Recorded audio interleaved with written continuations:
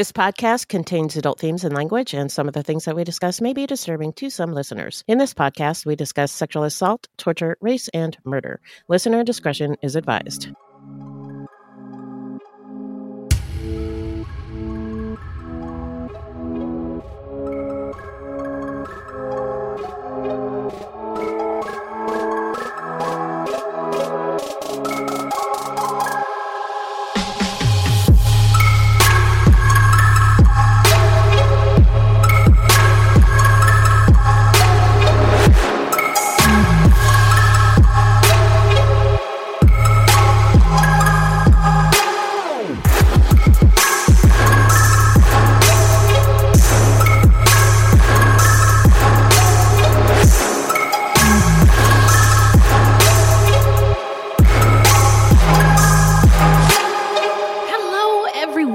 Welcome to Fruit Loops, episode 137.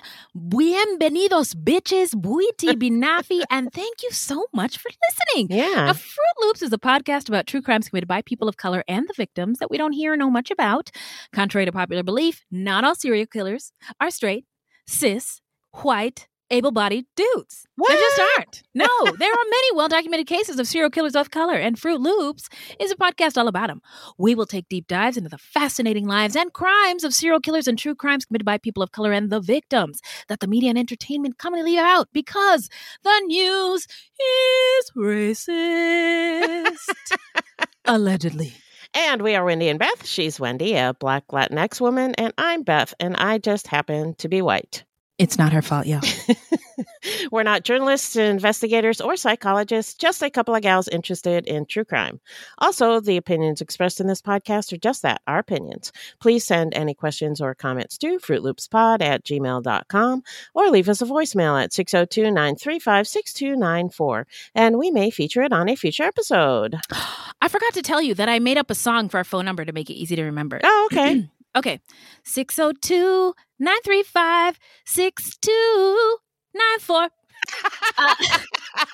Also, our website is fruitloopspod.com, and we use Fruit Loops Pod for all our social media. The footnotes for each episode can be found on our website. Plus, check it out for the different ways that you can support the show and become a Fruit Loops patron. Yeah. So, who are we talking about today, Beth? Today we're talking about Colin Ferguson, a Black man who in 1993 shot up a train car full of passengers, killing 6 and wounding 19. So this is a spree killing rather than serial killing, but we're doing it anyway. Man. And this story was suggested to us by Andrea via email, and it was researched by Maria. Yeah, hip-hop air horns for all of that stuff. Yeah. Maria and Andrea, all the things. Thank y'all. Now, before we get into it, how you doing? I'm doing good. So I was talking about before how stressed out I was. We had the She Podcast live. We did that. It went great. I had a lot of work. And then my daughter and my grandson came to live with me. So I got a baby in the house. Well, he's not a baby anymore. He's 7, but still, he's. I'm used to living by myself, and it's just been different. So but it's good. It's good. I took him. I signed him up for a basketball class, and I took him this morning, and he's just so excited to be playing basketball. And man, so that's it's so cool. Awesome. Yeah, Beth. So I've been asking for years for Beth to adopt me, but she won't. But she is like an amazing grandma. Oh, like, thanks. It's like you'd love to see it. It just brings me joy to see you grandma-ing. And grandma-ing isn't just when you're around the kids. It occurs. It's like all the time. All the time, buying things. Like sometimes I'll just walk up on her and I'm like, what are you doing? Buying stuff for my grandson. Like it's just all the time. Whoa, what are you doing? Oh, I'm just cutting out pictures of my grandson. Like it's just, she's just always loving on that grandbaby. And I'm jealous. I do love him. But you know, an adjustment, understandably so. But you're killing it. You're killing it in the grandma rap game. Well, thank you. Yeah. We're trying. Yeah. Well, things over here are great. We're recording on a new day, right? So, because of all the changes going on in all of our lives. So the kids and I went on a hike this morning, and like, it was just Complain City. There's this mountain behind our house, and we call it Booty Mountain. I think I've said this before because the mountain looks like a butt if you are far away enough from it. Yes, exactly. So we hike up the butt crack, and the kids just weren't feeling it this morning, you know. But there is something to be said about like being outdoors. It's great. I was kind of struggling with my depression and anxiety for a minute back there, and just being outside is really helpful. Yeah, it is. So I recommend it. That sunshine, the fresh air, the possibility you could die. Yeah, it's great. All of that is fantastic.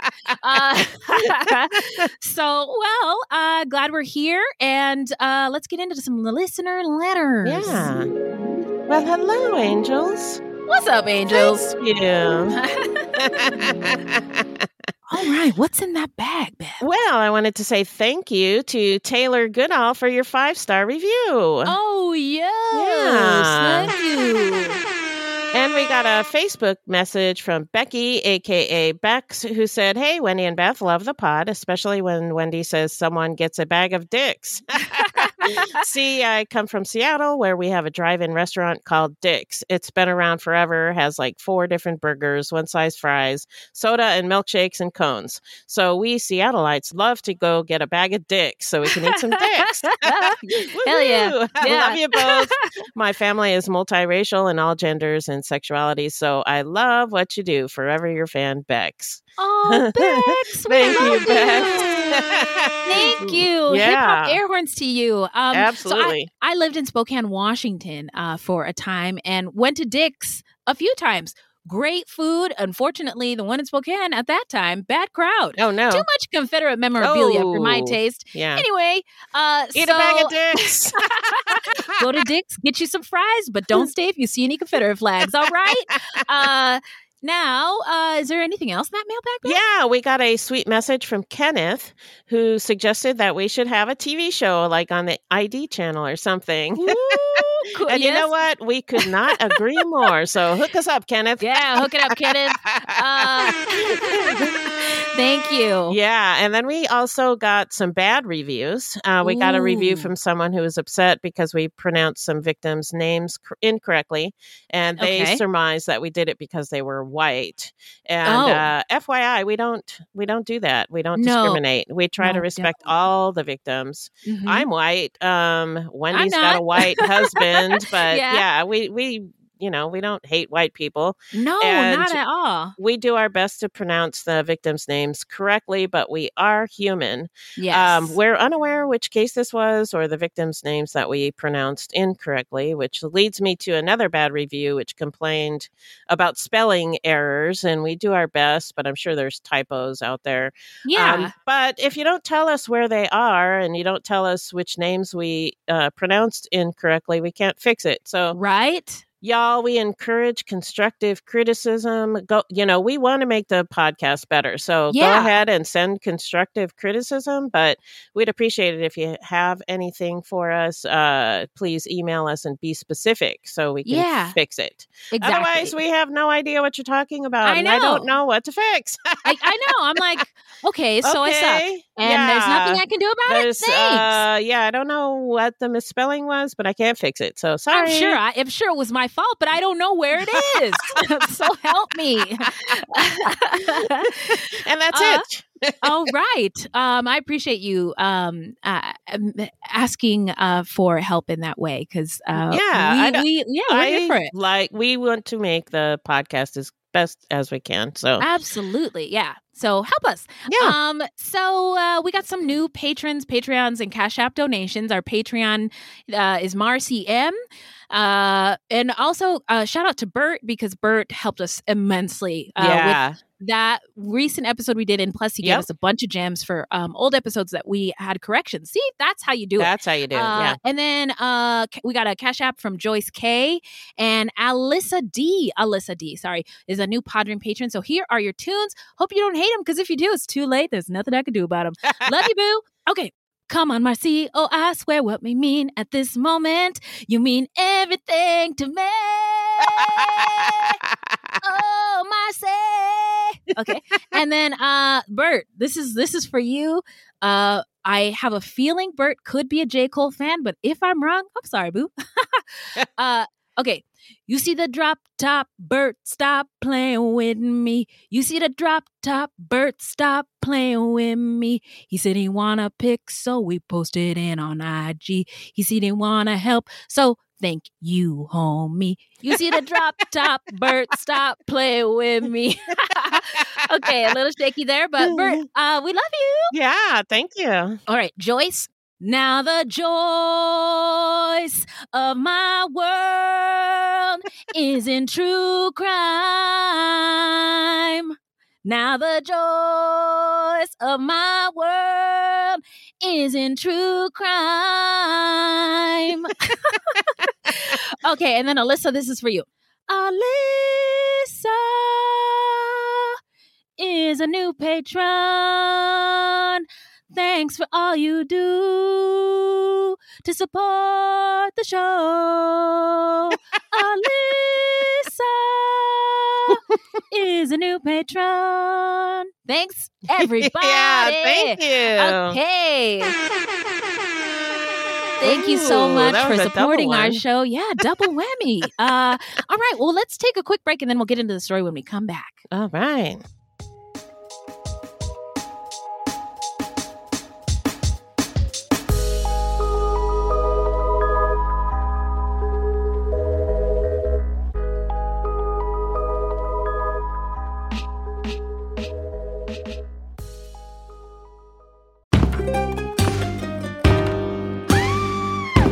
Hi, I'm Sean McCabe. And I'm Carrie McCabe. We are, well, married, obviously, but we're also obsessed with the darker side of things. True crime stories, alien abductions, poltergeists. If it leaves you scratching your head and keeping those lights on at night, we want to hear about it. That's why we host the podcast, Ain't It Scary, with Sean and Carrie. Every week, we bring our listeners a true story guaranteed to send chills down your spine. From history's most brutal serial killers to the mystery of spontaneous human combustion. Yep, lots of these stories leave unanswered questions behind, and you'll get to poke through the rubble of the evidence with a hardened skeptic and someone whose mind is more open to fun. Yeah, that's what I was gonna say. You can find Ain't It Scary with Sean and Carrie wherever you get your podcasts, and on social media at Ain't It Scary. Come play with us.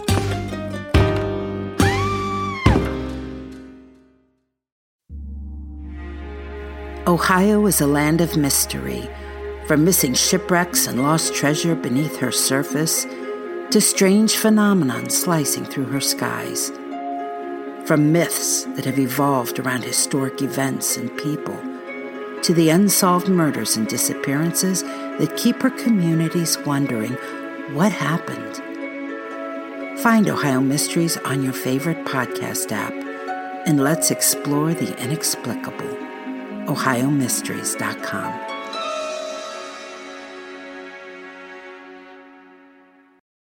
This podcast is sponsored by BetterHelp Online Therapy. People don't always realize that physical symptoms like headaches, teeth grinding, and even digestive issues can be indicators of stress. And let's not forget about doom scrolling, sleeping too little, sleeping too much, undereating, and overeating. Okay, so the copy here says to talk about my experience with stress. Oh boy, do you have an hour? Where do I begin? Work, bills, life, family. I could go on for a very long time. And I actually do though, in therapy, which is so helpful for me so I can manage, deal, and get through it. Stress shows up in all kinds of ways. And in a world that's telling you to do more, sleep less, and grind all the time, here's your reminder to take care of yourself, do less, and maybe try some therapy. BetterHelp is customized online therapy that offers video, phone, and even live chat sessions with your therapist, so you don't have to see anyone on camera if you don't wanna. It's more affordable than in-person therapy. Give it a try and see if online therapy can help lower your stress. This podcast is sponsored by BetterHelp, and Fruit Loop Serial Killers of Color listeners get 10% off their first month at betterhelp.com/fruit. That's BETTERHELP.com/fruit. All right, guys, it's time for me to come clean. It's time for me to tell the truth. Right. It's time for me to spill the beans. Okay. It's time to fess up. It's time to keep it a buck. Keep it 100. Are you going to get to it? Oh, yes. So sometimes after dark, I sneak away and play Best Fiends. Others may wonder about my mysterious disappearances. They say, who does she think she is? David Blaine? David Copperfield? I say none of the above. In fact, I'm having so much fun playing Best Fiends. Ever heard of it? Why, yes, I have. I love Best Fiends. I love collecting the little monsters when you play so I can level up my fiends. Also, I love going in for the super long matches to free up the board and beat levels. Ooh. I am happy to report that I am on level 440. That's amazing. Okay, friend, I see you flexing over there. Now, Best Fiends is a free-to-download mobile puzzle game with thousands of exciting new levels for new adventures and challenges every time you play. I am on level 304. Beth, tell them about the offline play. Yes, of course. There is offline play, so you don't even need Wi-Fi or the internet. Oh, good. So download your new favorite getaway, Best Fiends, for free today on the App Store or Google Play. You'll even get $5 worth of in-game rewards when you reach level 5. That's friends without the R, Best Fiends. All right, we're back. And remind us, Beth, who is our subject today? Well, it's Colin Ferguson, who on December 7th, 1993, boarded a passenger train in New York and began shooting. By the time he was done, 6 people were dead and 19 were wounded. All right, so now let's get into some stats, y'all. So this case, there were 6 people killed and 19 injured. I am going to read off the names of the people killed. We also want to be respectful of the victims who were wounded and still survived. So we'll put their names in the show notes, or on our website, so you can find them. And so the victims who were killed were Amy Federici, a 27-year-old corporate interior designer from Mineola, James Goricki, a 51-year-old account executive from Mineola, Mi Kyung Kim, a 27-year-old New Hyde Park resident, Maria Teresa Tumangan Magtoto, a 30-year-old lawyer from Westbury, Dennis McCarthy, a 52-year-old office manager from Mineola and husband of Carolyn McCarthy, who survived, and Richard Nettleson, a 24-year-old college student from Roslyn Heights. Okay. Now we're going to get into the setting. Take us there, Beth. Colin Ferguson was born in Kingston, Jamaica. The original inhabitants of Jamaica are believed to be the Arawaks, which are also called Tanos. And by the way, Wendy is Garifuna, and Garifuna is an Arawakan language.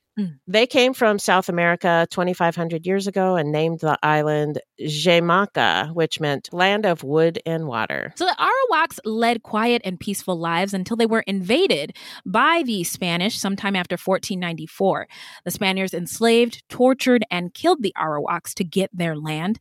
The Arawaks were then overworked and ill-treated by the Spaniards, and the introduction of European diseases to which the Arawak had little to no resistance meant that within a short time, they were all wiped out. I don't know if y'all know this, but Europeans lived disgusting, dirty lives. Livestock, throwing their shit in the streets.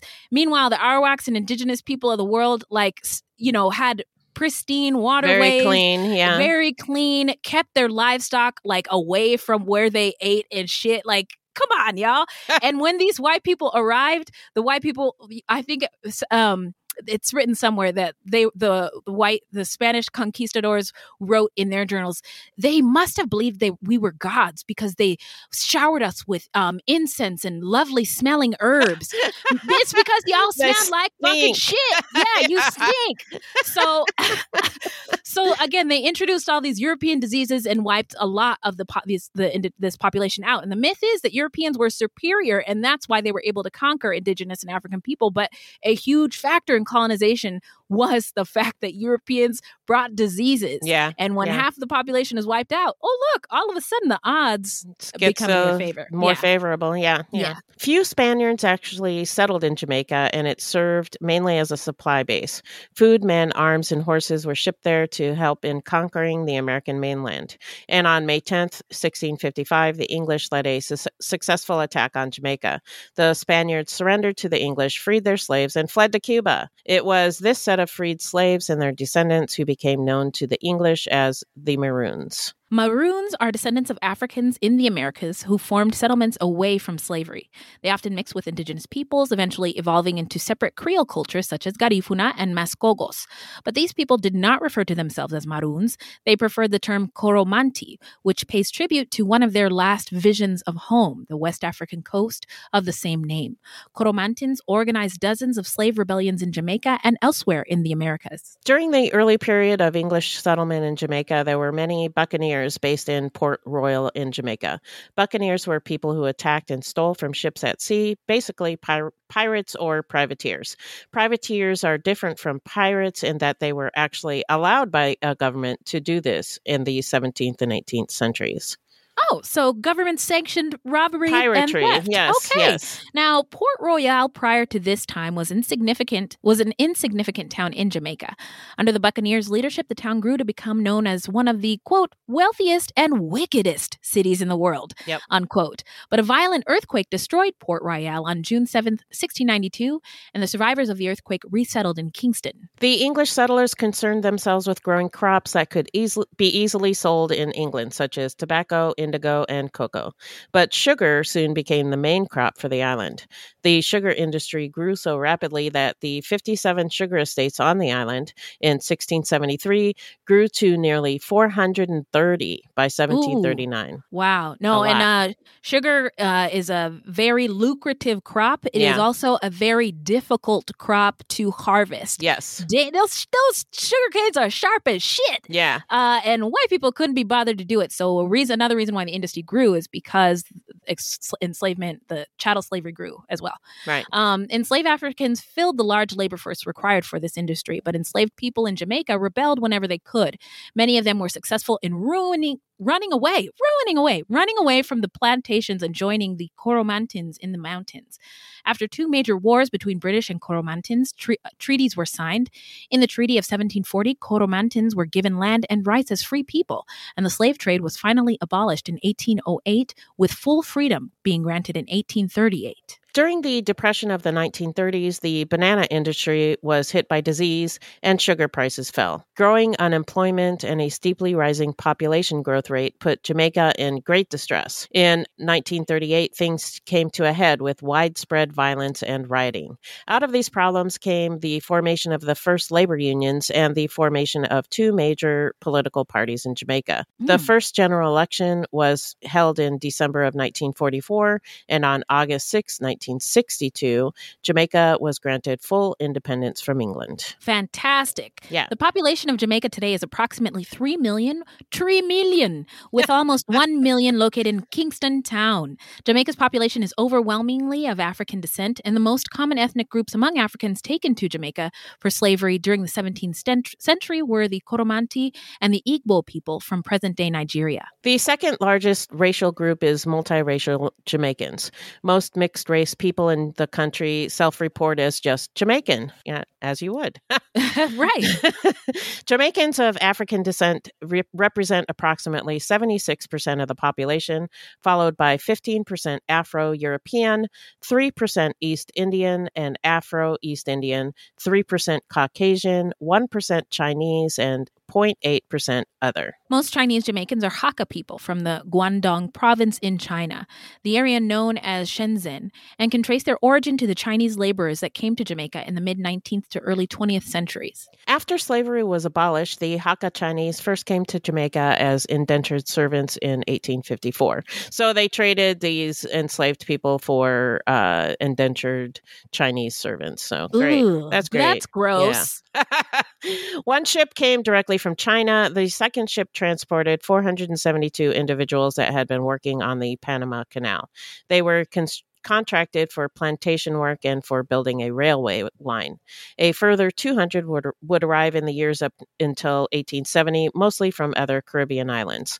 Later in 1884, a third wave of 680 Chinese migrants would arrive. Believe it or not, Chinese Jamaicans had a big influence on reggae music, and I did not know this. I didn't either. Loves reggae, but I heard an interview on the Breakfast Club. And anyway, there's a small group of Chinese session musician producers, sound engineers, and studio and record shop owners that were the early pioneers of reggae that has evolved into the Jamaican music today.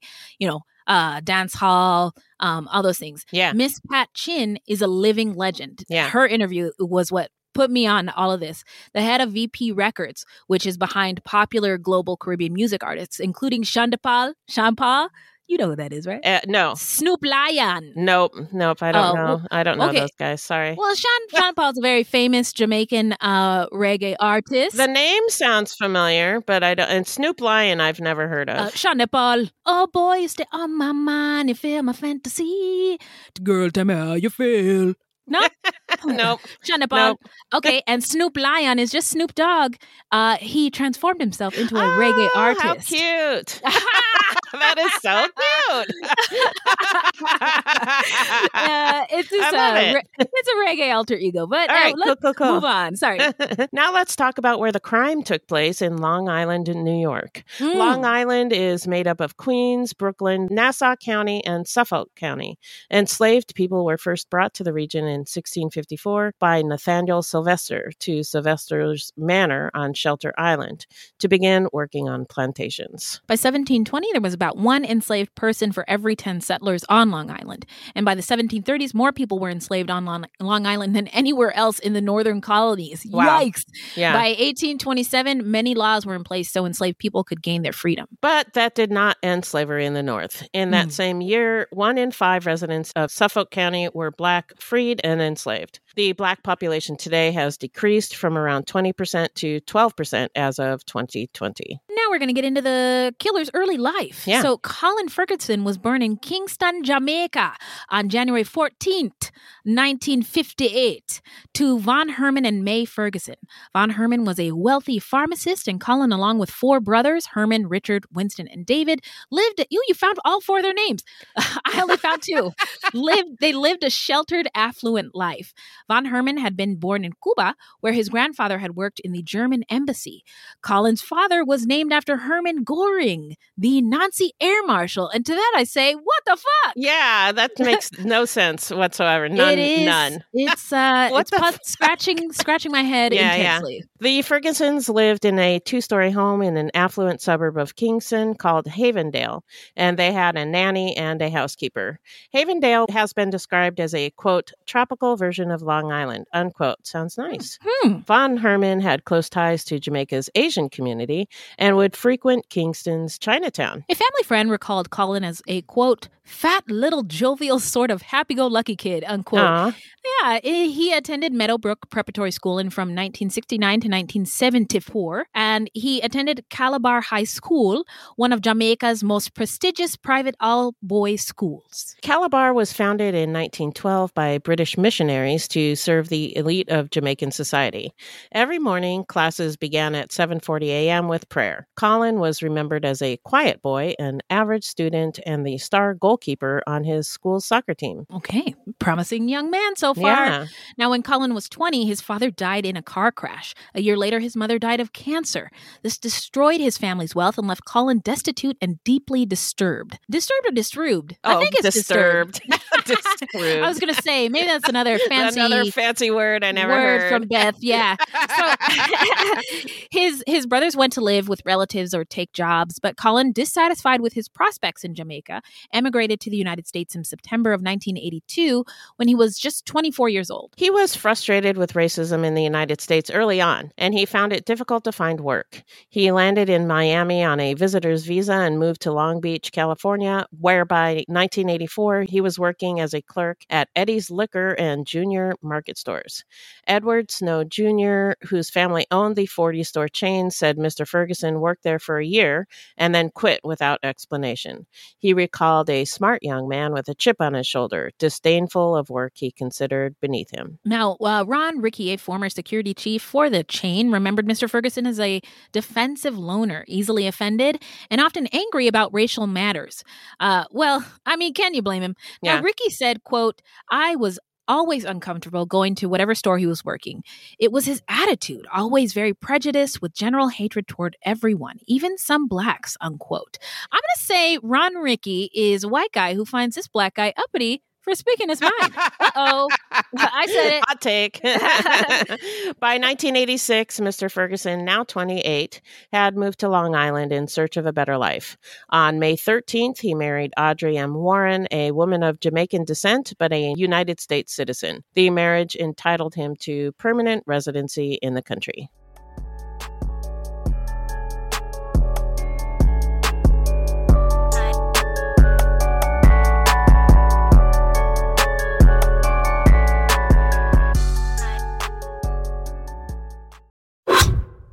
So when the scammer uses the hypnotic method of building rapport, then they create dysfunctional, delusional reality. That's how a scam begins, convincing the mark that it makes perfect sense to hand over their money to a con artist. The Scams and Cons podcast tells you how scams are run. You'll hear how people are convinced to buy fake art, buy machines that print money, or steal your house. I get a phone call from my wife, and she let me know that they had decided to move all our stuff out. I could no longer do anything about it except go through an eviction. And you'll hear it from the experts, people who run the cons. So we go to your bank, you go in and get $6,000 cash, give us each $3,000, we give you this. You go home, and what you find out is cut up newspaper. It's fun to know how the trick is done, and that's what Scams and Cons is all about. Listen at scamsandcons.com or wherever fine podcasts are found. On the morning of August 1st, 1966, shots ring out from the observation deck of the clock tower on the University of Texas campus. It marks the infamous beginning of the modern era of mass shootings in America. You're listening to Stop the Killing podcast. Join us as we take you behind the crime scene tape to explain global mass shootings and mass attacks. I'm Sarah Ferris, but more importantly, this is Catherine Schweit, the former head of the FBI's active shooter program. I spent 5 years as the FBI's top executive looking for answers to the mass shooting crisis. I've been at the shooting scenes, I've traced heroic acts of bravery, and I've sat silently and listened to the heart-wrenching stories from survivors. Amongst this horror, there is hope. We all hold the key to stop the killing. You just need to know how to unlock the door. Download Stop the Killing and be part of the solution. Search Stop the Killing on Apple, Spotify, and all the usual suspects. Get ready for your starring role in a thrilling adventure full of hidden clues, immersive scenes, danger, and romance.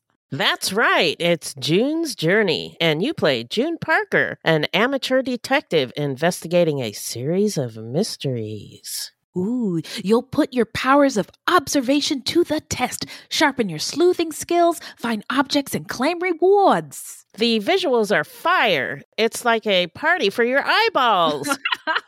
As you play this thrilling adventure full of hidden clues, immersive scenes with danger and romance in full force. Whether you're craving a good mystery or just need to get away for a while, June's Journey is the perfect game for you. It really is a sweet escape.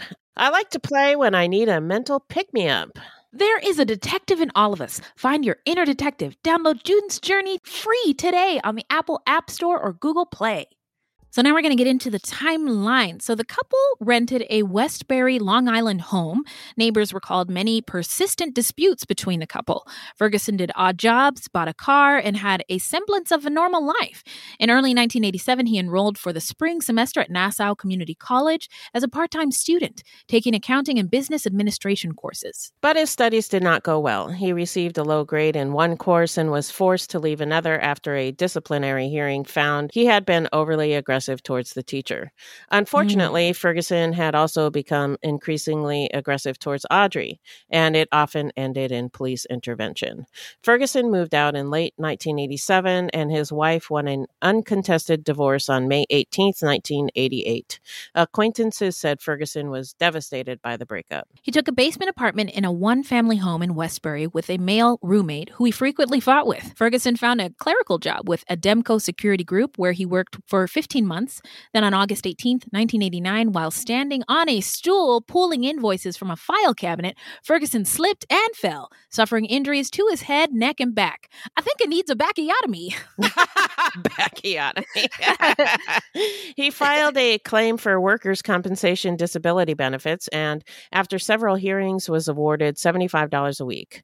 Unable to work, he re-enrolled at Nassau Community College, where he was a full-time student during the 1989-1990 school year, and his grades were good enough for him to make the dean's list in the spring of 1990. A school official commented, quote, "He was very intelligent, but certainly had interpersonal relationship problems," unquote. And that's the feeling that I'm getting. He's not so good with the people. Yeah, but I will say very intelligent. Like I watched the trial. Oh, did you really? Not in real time, just on YouTube. Yeah. And I was like, damn, he could have been a lawyer. Oh, anyway, wow. Spoiler alert. So Ferguson then transferred to Adelphi University in the fall of 1990, majoring in business administration. There are many accounts of Ferguson routinely calling out racism. Again, can you blame him? And during a symposium a professor gave on her sabbatical in South Africa, Ferguson tried to shout her down, yelling, quote, "We should be talking about the revolution in South Africa and how to get rid of white people." Whoa, whoa, whoa. Hot take alert. And he also said, should kill everyone white. Whoa, unquote. But that's not what I'm talking about. That cool. Doesn't sound like a solution to anything. No. And we've talked about before how weird it is, people's ideas of race wars. And it sounds like kind of what he wants. Yeah. And it doesn't really help anybody. No. I will also say this, that again, we've been under the impression for, 500 years that white people who came in with their superior weapons were better at being in charge. But we're facing so many crises, I feel like, at the hands of white supremacy and the pursuit of capitalism. Right. And to the detriment of our planet and poor BIPOC people. Yeah. And so I get the anger. I also get that just by eliminating one group of people, it's not going to solve anything. No.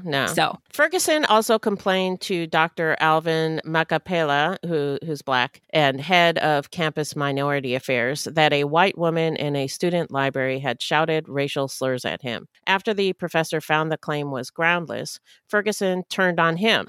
He threatened Dr. Makapela, and Ferguson was suspended from the university in June 1991 for his threats.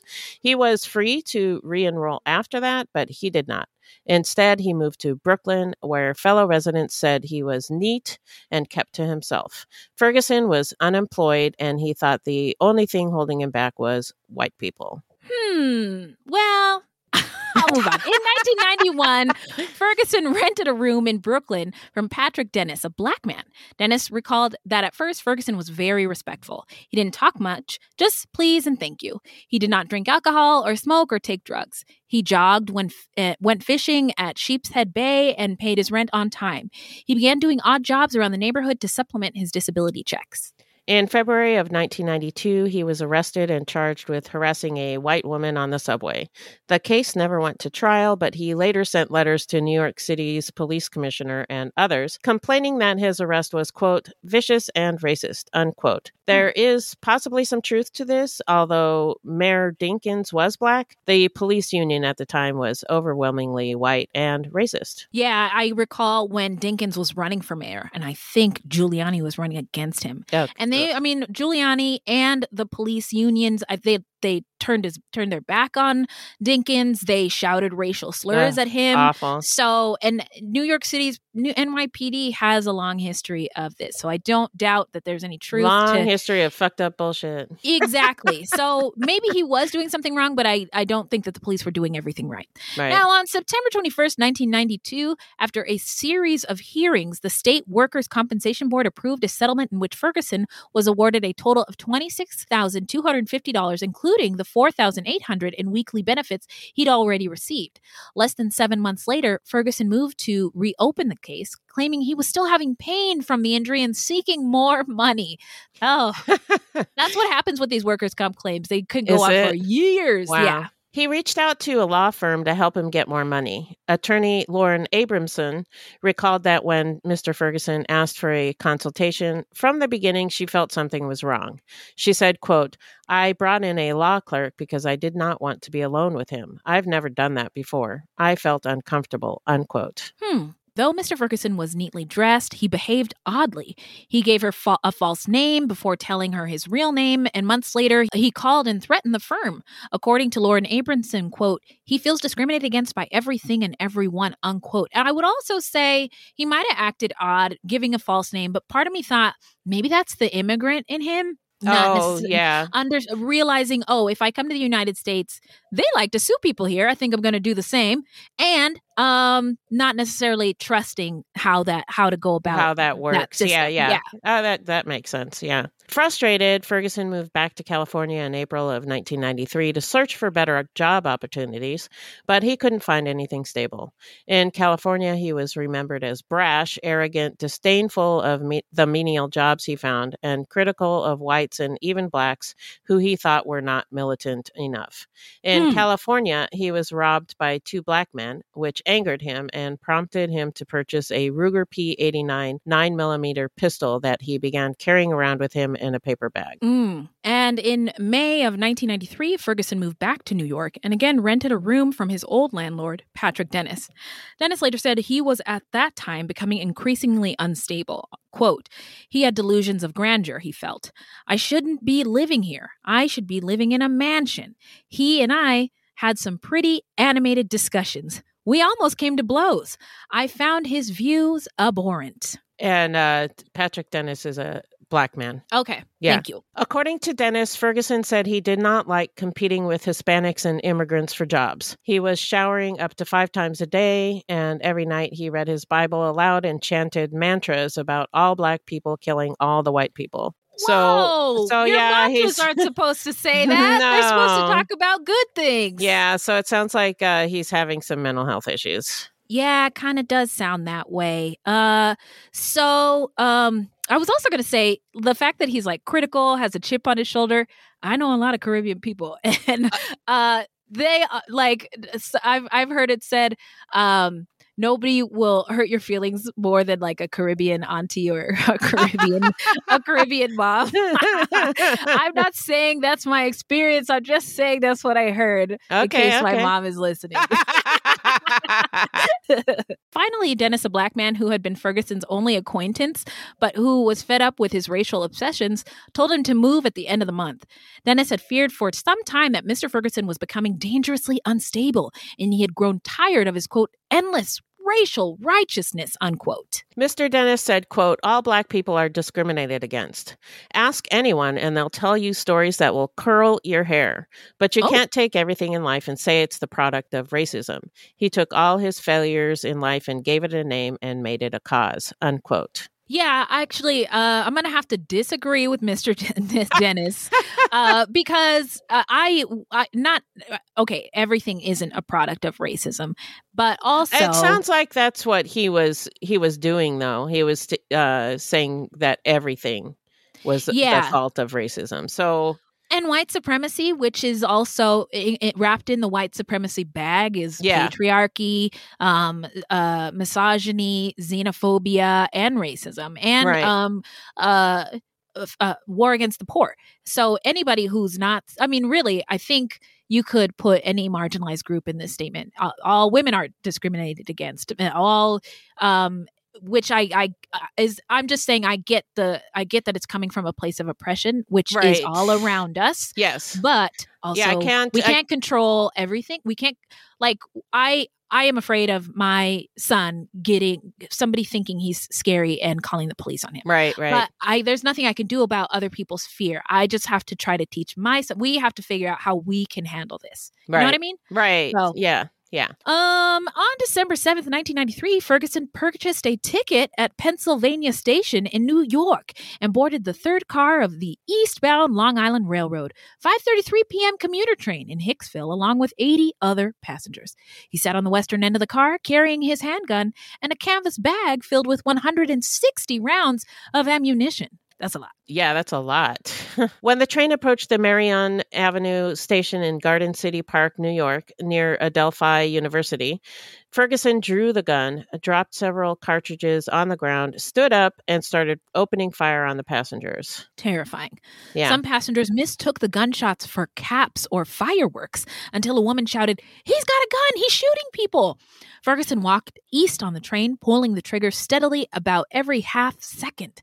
Passengers tried to hide beneath their seats, while others fled to the eastern end of the train and tried to go into the next car. Ferguson walked down the aisle of the train, repeating, quote, "I'm going to get you," unquote. Oh my God, that's terrifying. Yeah.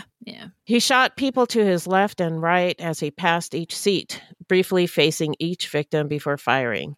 The New York Times later wrote the motions were, quote, "as methodical as if he were taking tickets," unquote. Wow. Yikes. That really paints the picture. Yeah. And it's horrifying. Other passengers farther away in the train did not realize a shooting had occurred until after the train stopped. A crowd of panicked passengers fled from the third car into neighboring cars. One man appeared annoyed by their distress and said, "Be calm," before they forced a train door open and fled into the station. 2 people were injured in the stampede of passengers. After the train's engineer was informed of the shooting, he decided against opening the train doors right away because 2 of the cars were not yet at the platform. An announcement was made ordering conductors not to open the doors. However, one conductor climbed out of a train window and opened the door of the third car from the outside so panicked passengers could escape. I think he did the right thing. Yeah, that's terrifying. Terrifying, yeah. And whenever people say stay calm when something bad is happening, I'm just thinking, I just want to punch him in the face. Why? No, I will not. I'm going to scream and run.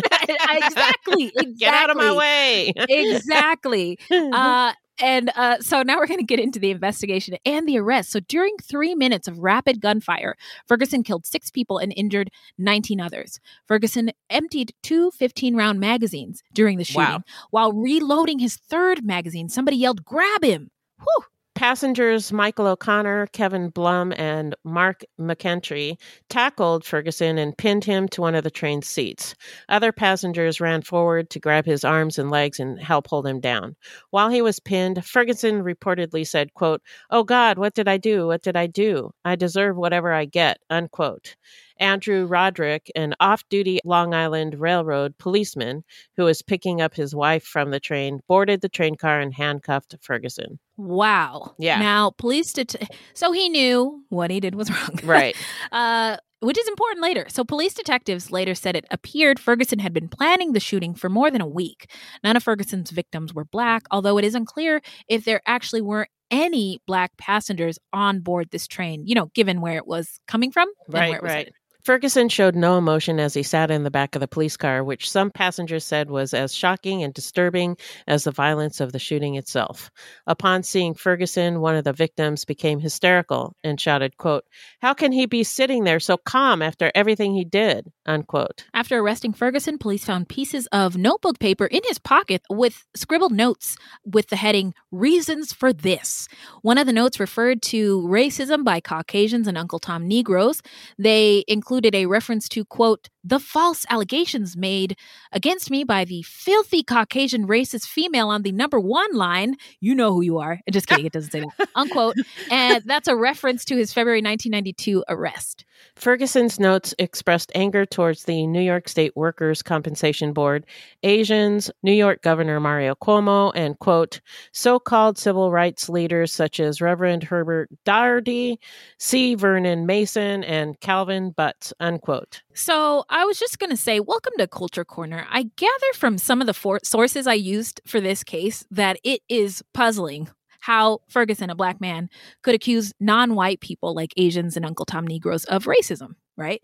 And the fact of the matter is that anti-blackness is a global phenomenon, and black people are found all around the world. So this, is not just the United States, but in the U.S., it should be noted that the fight against oppression has countless examples of multiracial coalitions working together successfully. I recall seeing photographs of when Malcolm X was killed. The person who was by his side first was an Asian woman. But there are also examples of the opposite. Most recently, during COVID-19, there were attacks by other BIPOC people onto Asian communities, which was horrifying to see. Yeah. And the point is, the real enemy here, the real bitch, the real evil one is white supremacy. Yeah. However, white supremacy, even including things like patriarchy, doesn't require people of that group. It doesn't require white people to carry out. I could still be a terrible woman to other women, even though I am not a man.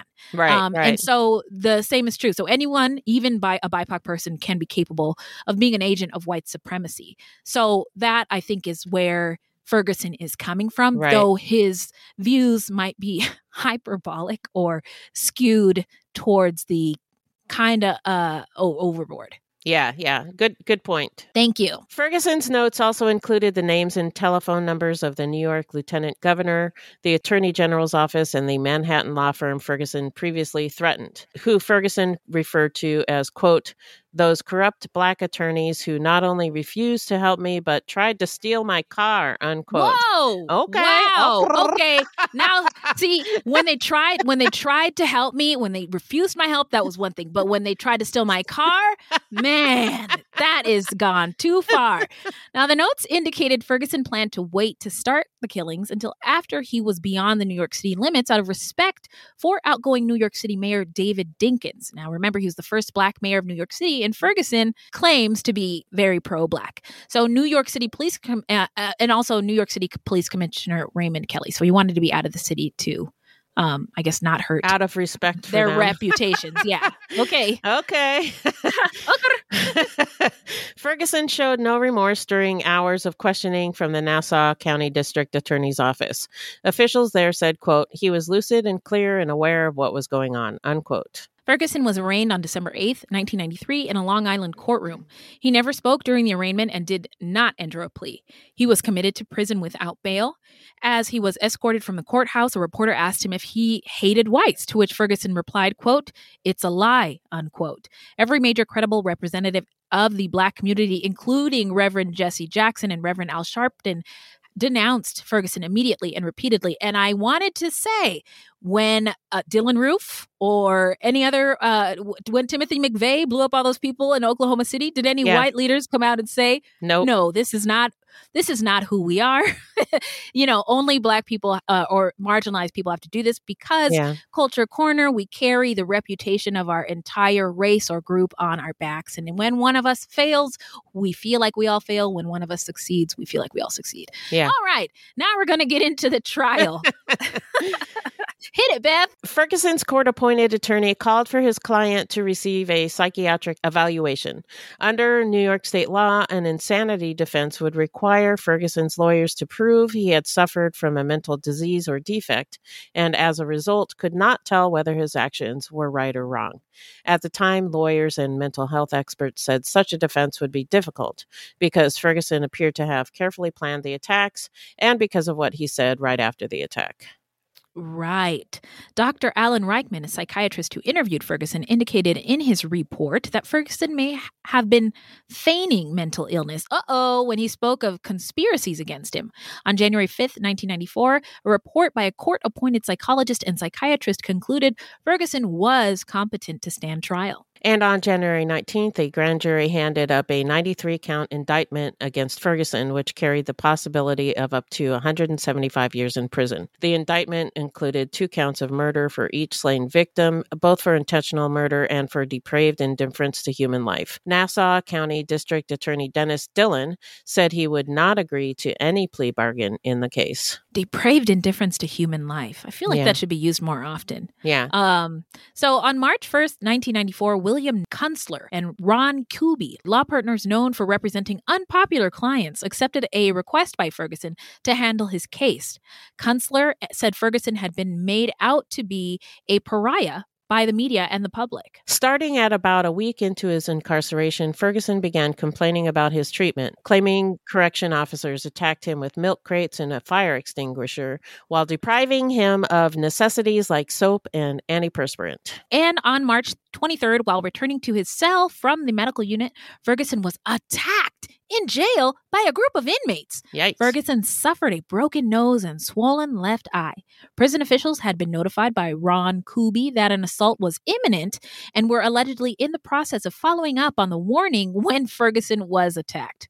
Kuby called the attack racially motivated and said that jail officials and guards had advanced knowledge of the assault. 5 inmates were charged with second-degree assault for their connection in the attack. Later, Ron Kuby argued Ferguson had been a frequent target of harassment at the Nassau County Jail and requested the United States Department of Justice to intervene to ensure Ferguson's safety. And it's not unusual for guards to be aware of violence against other inmates and not necessarily intervene. Yeah. So in November of 1994, Ferguson's lawyers claimed prison guards taunted him with claims that the election of Governor George Pataki, a death penalty supporter, meant Ferguson would be executed if found guilty.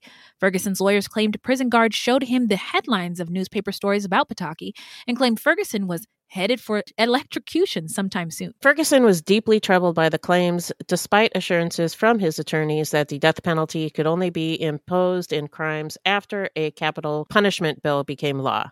Ferguson was not reassured until after the judge told him the same thing at the request of Kunstler. Kunstler and Kuby proposed an innovative defense that Ferguson had been driven to temporary insanity by a psychiatric condition they termed black rage.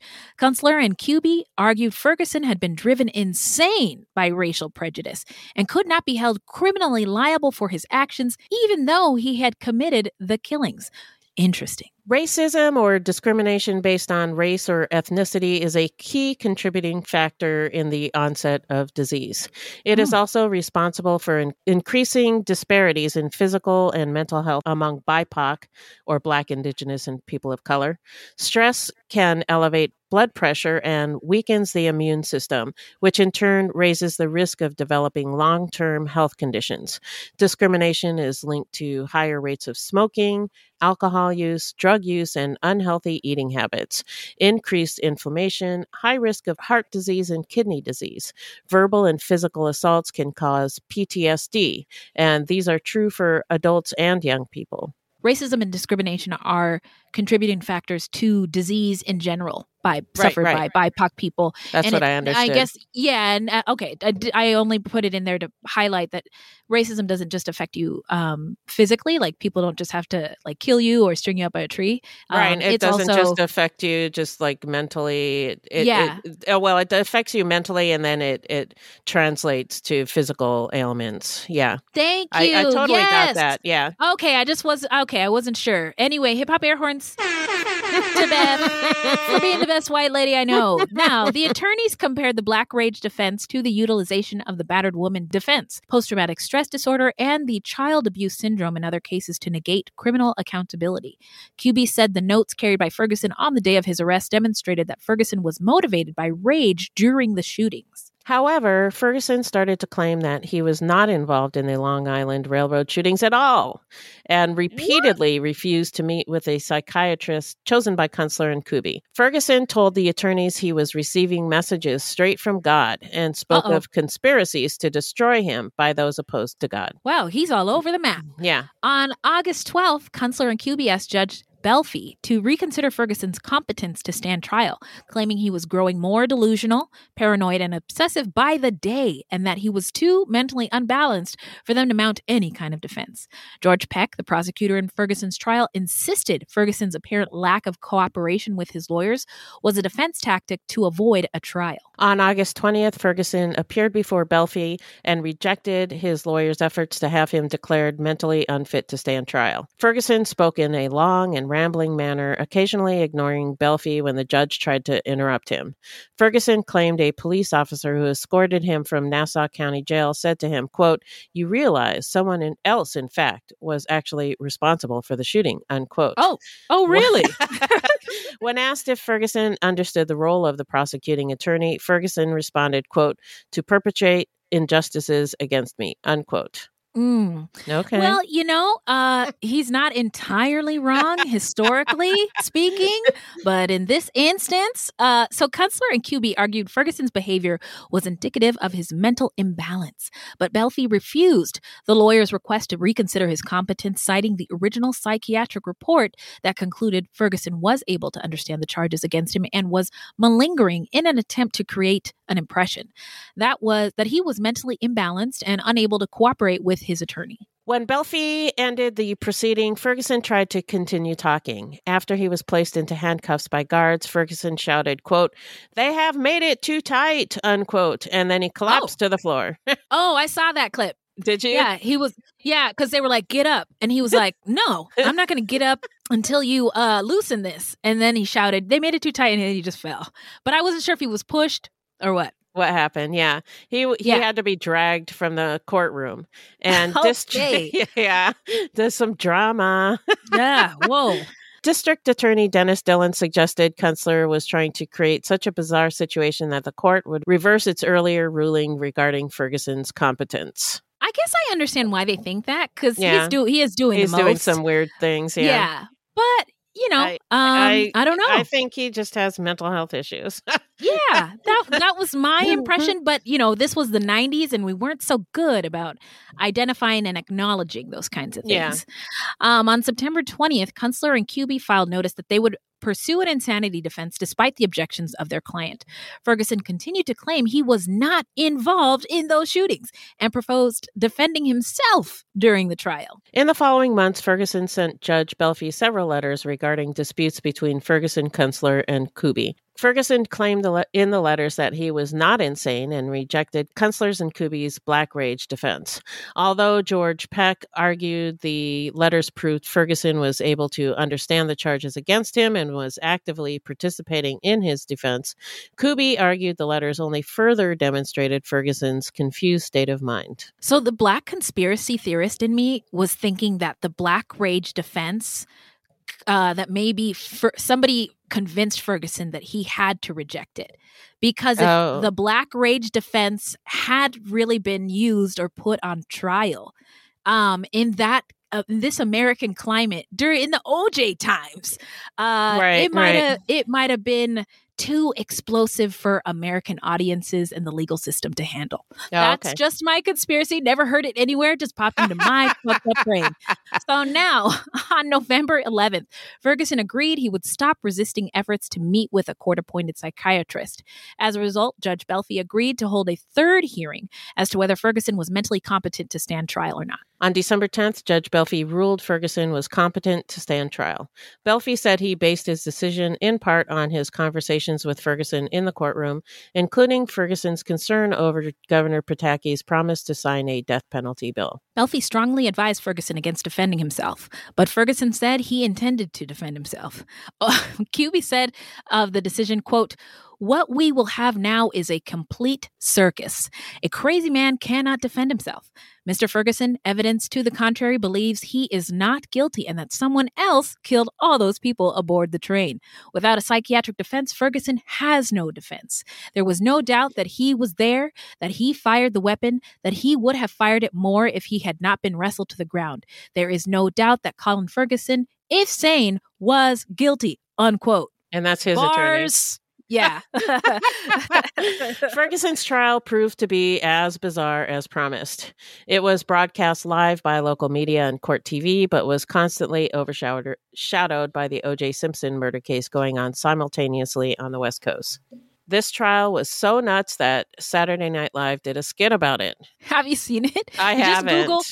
Just Google SNL skit and Colin Ferguson, and it's kind of funny because it's the black guy who does the Lover's Man or the Ladies' Man. Okay.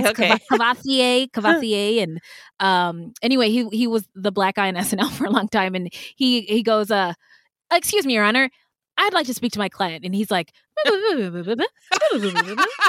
Talking to himself. Yeah, talking to himself and like turning his head right and left. It's really funny. So Ferguson argued that the 1993 count he was charged with were related to 1993, the year. And had it been in 1925, he would have been charged with only 25 counts. Okay. He admitted bringing the gun onto the train, but claimed that he fell asleep and another man grabbed his gun and began firing. Yeah. Wow. You don't say. He also argued that a mysterious man named Mr. Sue had information concerning a conspiracy against him.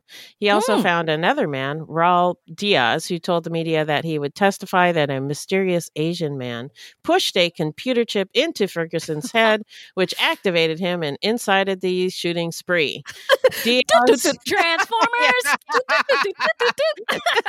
Diaz did not end up testifying. Among his defense witnesses Ferguson requested was Bill Clinton, who was president. Wow. Shout out to SNL for making this skit. I think this whole thing is nuts. So wild. Yeah. So wild. Bill Clinton, hello. Now, his cross-examination questions mostly started with, "Is it your testimony?" and would simply force the witness to repeat testimony already given. When a witness refused to answer the question to his satisfaction, he would then ask the judge to admonish the witness to answer the question. That's not how you do that. That's not how it's done, son. Anybody who watches any TV would know that. During the course of his cross-examinations, Ferguson would refer to himself in the third person, asking the victims of the shooting, quote, "Did you see Colin Ferguson?" unquote, to which the witness would reply, quote, "I saw you shoot me," unquote. Yeah. He did it over and over again. Everybody was getting so mad. I bet. So Ferguson originally sought to question himself on the witness stand, but ultimately did not do so. He told the judge and media outlets he intended to call a number of witnesses that would prove his innocence, including a ballistic expert, a handwriting expert, and 2 regular eyewitnesses, but that they were afraid to come forward and take the stand. Ultimately, he did not call any of those witnesses. He also told Judge Belfi of an alleged conspiracy by the Jewish Defense League to kill him in prison if he were convicted. He said prison slaying of serial killer Jeffrey Dahmer was, quote, "set up as a prelude against me," unquote. Wow. Yeah, now okay. I gotta say, I love a good conspiracy, and I especially love Black conspiracies because they make me laugh. And I was just thinking about like Black conspiracies compared to white ones. And before this case, I would have swore up and down Black conspiracies are harmless because people don't get killed when Black people believe a conspiracy, right? Like it's just really funny. Dogs are racist. I heard one the other day. A Black scientist created white people in a lab, but they're funny, right? It's the like, Wuhan lab, right? Yeah, something like that. Or that like women who have sex, having sex makes your butt bigger. Like just conspiracies, like they're funny, right? Yeah. But I'm thinking of white conspiracies like Pizzagate. People get killed because of QAnon. QAnon. People get killed because of those white ass Caucasian conspiracies. Right. But this Colin Ferguson conspiracy I have to rethink my whole theory. So anyway, it's not just fun and games anymore. People are dying thanks to Black conspiracies as well. Oh no. Okay. So on February 17th, 1995, Ferguson was convicted of murder and attempted murder. He received 315 years and 8 months to life, meaning his current earliest possible parole date is August 6th, 2309. Wow. So hang in there, man. At the sentencing, Judge Donald E. Belfi called Ferguson a selfish, self-righteous coward. He also used the sentencing as an opportunity to criticize New York's controversial sentencing cap law, which would have capped Ferguson's sentence at 50 years had no one died in the massacre, because all of the felonies he committed on the train were part of one occurrence. Therefore, all sentences would have been served concurrently and capped at 50 years. You know, I see what he's trying to do, but that ain't it. Yeah.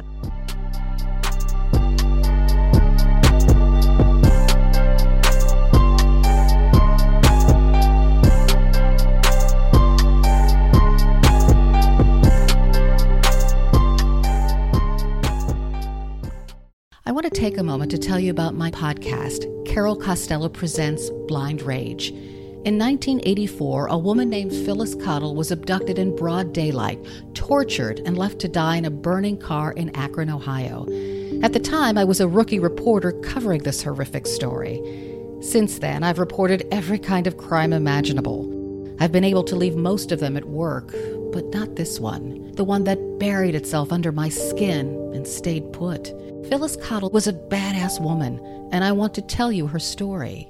A production of Evergreen Podcasts and signature title of the Killer Podcast Network, you can find Carol Costello Presents Blind Rage wherever you get your podcasts. Discover more great true crime and paranormal programming at killerpodcast.com. Sir, now we're going to get into where are they now? Well, I'll tell you, Colin Ferguson is currently serving his sentence at the Attica Correctional Facility in upstate New York. He continues to get into fights with other inmates, and most notably, September 11th, 2011, he tried to start a prison riot with the goal of killing some of the correctional officers. Yikes. He just hasn't learned yet. Yeah. Hasn't been rehabilitated. Nope. Serial killer Joel Rifkin, a serial killer who killed up to 17 victims in the New York area in the late 90s. Have you heard of Rifkin? I haven't. No. Oh, okay. Had a fight with Colin Ferguson in prison. Ferguson was using the phone and told Rifkin to be quiet. They argued, and Ferguson told Rifkin, quote, "I killed 6 devils and you only killed women," unquote. Rifkin responded, quote, "Yeah, but I had more victims," unquote. Ferguson punched him. Okay. It's fucking ridiculous. What's the opposite of a hip-hop air horn? Like a juicy fart. Yeah. Because, no, that... This guy, I just, wow. Yeah. That outrage over his crime sparked the passage of a national assault weapons ban that lasted 10 years from 1994 to 2004 and probably should have been made permanent, I will say. Yep. Oh, yeah. Agreed. Long Island nurse Carolyn McCarthy unseated the fool who represented Mineola in the House of Representatives handily when he inexplicably voted against that ban as though nothing had ever happened in his district to justify it. Now, she remains there to this day. And she is a rare Long Island Democrat who is a constant crusader for sensible gun laws. Okay. Well, good. Okay. So Ferguson's only contribution to society is to the English language, and it's an ugly one at that. We now have the term spree killer, which was popularized by his actions. Well, there's that. There you go. Thanks, Ferguson. So now we're going to get into what we think made him snap and our takeaways. What are your thoughts, Beth? Tell us. Well, I think he was brought up in privilege in Jamaica with the expectation that his life would be a certain way. And when he lost his parents and his money and it turned out different, he couldn't handle it. Then he moved from a country that's majority Black to a country that's majority white and riddled with racism. And he lost his shit. Yeah, culture shock indeed. Yeah, definitely a culture shock. And his landlord, Mr. Dennis, who we quoted earlier as saying all Black people are discriminated against, ask anyone and they'll tell you stories that will curl your hair, but you can't take everything in life and say it's the product of racism. He took all his failures in life and gave it a name and made it a cause. And that's kind of, you disagreed with him, but I kind of agree with him. Hey, man, equal opportunity, safe space space for all thoughts and opinions. Yeah, so I think he was just enraged about racism, which fair enough, Yeah. But yeah. then everything that happened in his life, he felt like was the product of racism, and he just was pissed. And I think he also had mental health issues. We talked about that a lot while we were reading the script, and I don't think those were ever addressed. And I also think the trial was handled abominably. Yeah. Oh, yeah. What is this, amateur hour? Yeah. Our justice system does not handle people with mental health issues in a way that's, I think, just. Right. We just throw people in prison for the rest of their lives and leave it at that. I mean, a lot of times when people, like that guy who shot up the movie theater, I can't remember his name. Yes. I don't remember either. During the Batman movie? Yeah, he legit had schizophrenia. He was insane. Yes. And he got prison time, There should be something in the middle. I mean, I know they do put people in mental health facilities, but there should be something in the middle, I just don't think we handle mental health very well in our country in any shape or form. And in the justice system, it's just as bad. And I doubt he's getting good mental health care in prison.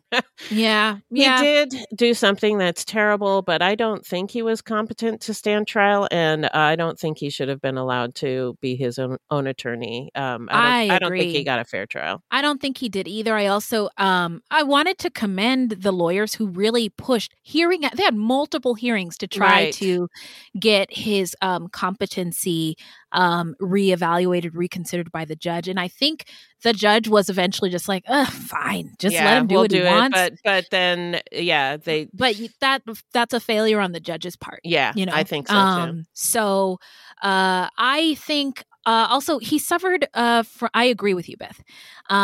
He suffered from a series of really challenging, even traumatic events that changed his life drastically, as you said, the loss of his parents so close together. Right. And then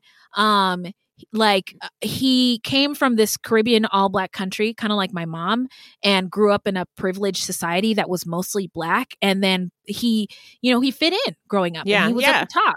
Yeah. And then he comes to the United States presenting as a poor Black man. Any education he had, any status he had is just meaningless Gone. When you get here. Yeah. And racism in the U.S., I am telling y'all, it's a whole other animal. And even the Nazis, remember we've talked about this before, the Nazis were like, how are we going to craft, let's go to the U.S. to see how we can do this dividing and segregating people. And the Nazis were like, y'all over here in the United States are doing too much. And the challenge of being an immigrant and the culture shock of this place might have just been too much. Yeah. And he lost his whole family, and then he lost this little family that he created. Right. And it wasn't long after his divorce that he relocated to Long Island and then started losing his shit. Yeah, losing his shit. And then lastly, whenever racism or white supremacy is called out, let the gaslighting games begin. Right. And it's usually people, and I say that because all the sources I cited all talked about his perceived feelings of racism and oppression. Like it wasn't real. Like it was in his head.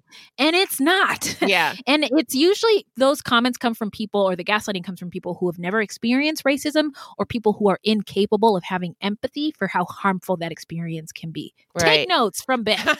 Now, and then I wanted to mention, like, coming from Jamaica, which is a whole different society, coming to the U.S., he probably saw it more than people who are born and lived here, because we're just used to it, Yes.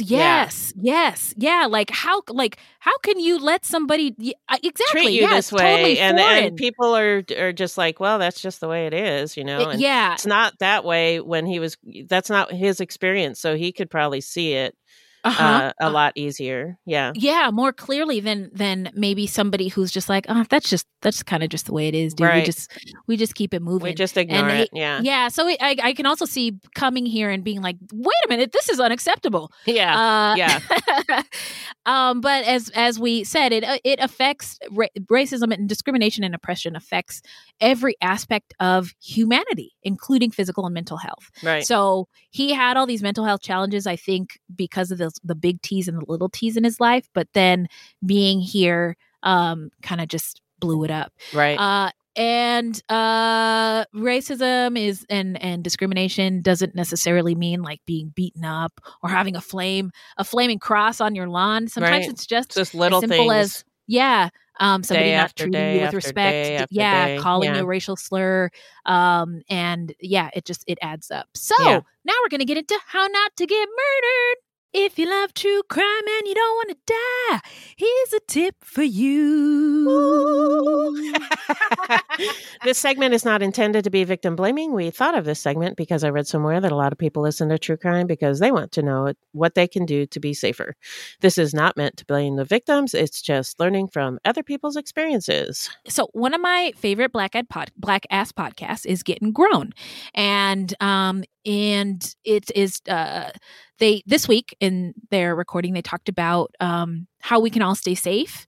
And they just came up with a couple suggestions. They're oldies but goodies, but just a couple quick reminders. Buddy up. If you don't have a buddy with you and you're out late at night on your own, stay on the phone with somebody until you get into your car or get into a safe space. So if something happens, they're like, uh-oh, something happened. Better call the authorities. Have people close to you, like neighbors or something, somebody within earshot. So if something happens in your domicile, your apartment, your home, and somebody hears you like shouting for help, especially if you live alone, that they can help you. Beth, do you have somebody in earshot? Yeah. Okay. Just I know a lot of my neighbors. Yeah. Okay, good. Same.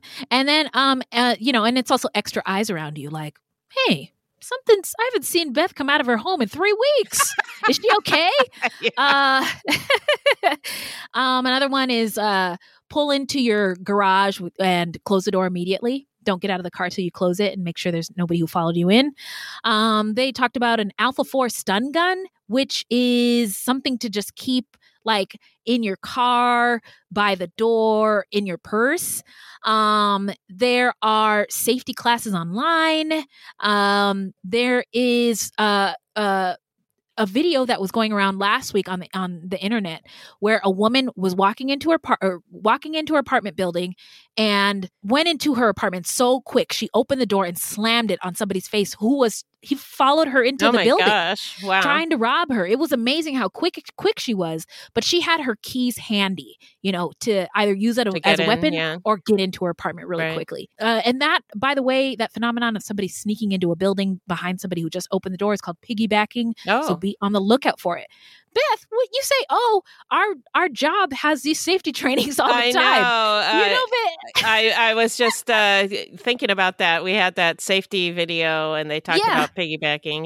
Yeah. It can happen at work, but it can also, even more scary, happen at your home. So pay attention. And then, so when you enter a place, whether it's familiar to you or not, make sure the door is closed behind you and that nobody followed you. And if somebody is like following you and is unfamiliar, hey, just tell them, hey, like you can go around to the front to get what you need. I'm not going to, whether you live here or not, I don't know you. I'm not going to let you in. Yeah. Bye. And then I'll save this other one for the next episode because we're running long. Yeah. So now it's shout out time where we shout out any content about or by any other marginalized groups of people and any true crime goodies. I just wanted to shout out on Netflix, Hoop Schemes. It's an episode of a show about a gambler who's a rich white guy and a bunch of young, black, underprivileged college basketball players who played college basketball at ASU in 1994. And ASU is all of a sudden like winning, but they're winning by like really weird numbers. Yeah. And it was clear that they were point shaving.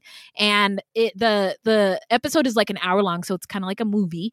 And it describes how that scandal all went down.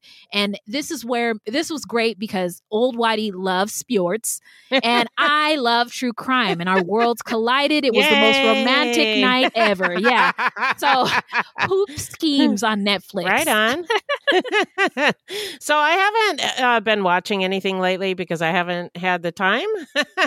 Unfortunately. Yeah. But I just wanted to say I can't wait to see Dune, the movie Dune. Me too. I am excited. Yeah. I didn't know it was a book. Did you read the book? You read the book. Yeah, I read the book a long time ago, so I don't remember everything. I also watched the movie that was made in, I think, 1984, and it sucked. It was a David Lynch movie, and I don't like David Lynch. He's just yeah, don't care. Okay, it was Ben bad. says he sucks, so David Lynch, you suck. But this one has been getting really good reviews, and Jason Momoa's in it, and Zendaya. So yeah, exciting. Yeah, favorite little brown girl. Aw. Zendaya. I look at Zendaya and I'm like, that is what Kylie Jenner is like trying to be like. And Zendaya is just like naturally trying and awesome, failing, amazing. Like, you know what I mean? So yes, we love Zendaya. We love, and Momoa. Oh my gosh, yeah. So and it's got a diverse cast, which is exciting, and it's sci-fi, and the story is really complex. So I'm not sure how it's going to translate. I think that's why the David Lynch movie. Well, one of the reasons why it sucked, but also because he's just weird. And but from what I read, they're cutting the story into 3 parts, so it's going to be like Lord of the Rings. It's going to be a 3-parter. Oh my God, that's even more exciting! I know. Wow. Okay. Well, I'm just saying, if you do get around to it, you should let me know. I will. And we not saying we should watch it together, but maybe we could do a recap someday. Yeah. That's a good idea. Yeah. Okay, cool. All right. Well, that's all for today. Yeah. Beth, gonna miss you. But until then, where can the people find us? Our website is fruitloopspod.com. Our Facebook page is Fruit Loops Pod, and our discussion group is Fruit Loops Pod Discussion on Facebook. We are also on Twitter and Instagram at Fruit Loops Pod, and links to our sources will be in our footnotes. If you want to support the show, you can send us a donation on the Cash App. Just Google Fruit Loops Pod Cash App, or you can become a monthly patron through Podbean. This will help us pay for things like our website and pod hosting. There's no minimum and no commitment. Even $1 would help. And as always, we have merch for sale on our website. Yes, and our phone number is 602-935-602-94. Now, what? This what? I just wrote a song for our phone number, so more people will call. But I think you got the phone number wrong, though. I did? Yeah. 6294. I think you said 60294. 602-935-602. Nope. 94. Oh, wait, 62. 62. Okay. 602 935 62294. We'll get it eventually. Okay, yeah, someday I'll try it again next week. All right. Well, this is a weekly podcast, and new episodes drop every Thursday. So until next time, look alive, y'all. It's crazy out there.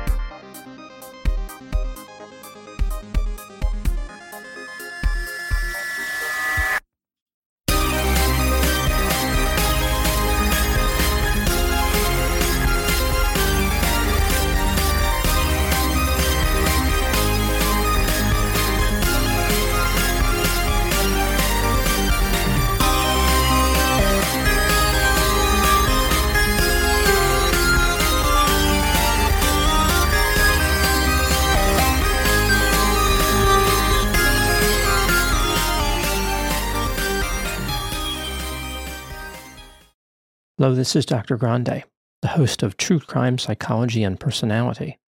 On my podcast, I explore and explain the pathology behind some of the most horrendous crimes and those who commit them. We discuss topics like narcissism, psychopathy, sociopathy, and antisocial personality disorder from a scientifically informed perspective. What is a narcissist? How do you spot a sociopath? What signs can you look for to protect yourself from these dangerous personalities? It's not just about the stories, but also the science and psychology behind them. So if you're interested in true crime or mental health, I'd encourage you to give my show a listen wherever you get podcasts. 3 a.m., the comedy horror podcast that holds weekly gatherings around the campfire. Let me tell you what you're going to get. You're going to hear stories about demonic possessions, prison stabbings, skinwalkers, glitches in the Matrix, cult leaders, missing 411, night marchers, Operation Paperclip, Mesopotamian devil worship, and so many monsters it'll give Kanye West a runaway for his money. Pop and meme culture also aren't off topic. A camp where laughs and scares are constantly competing for first place. We're just a group of friends, trying to bust each other's balls, find the best stories, and expand the circle in the process. 3 a.m., the comedy horror podcast not for the faint or fragile of heart. Let's go.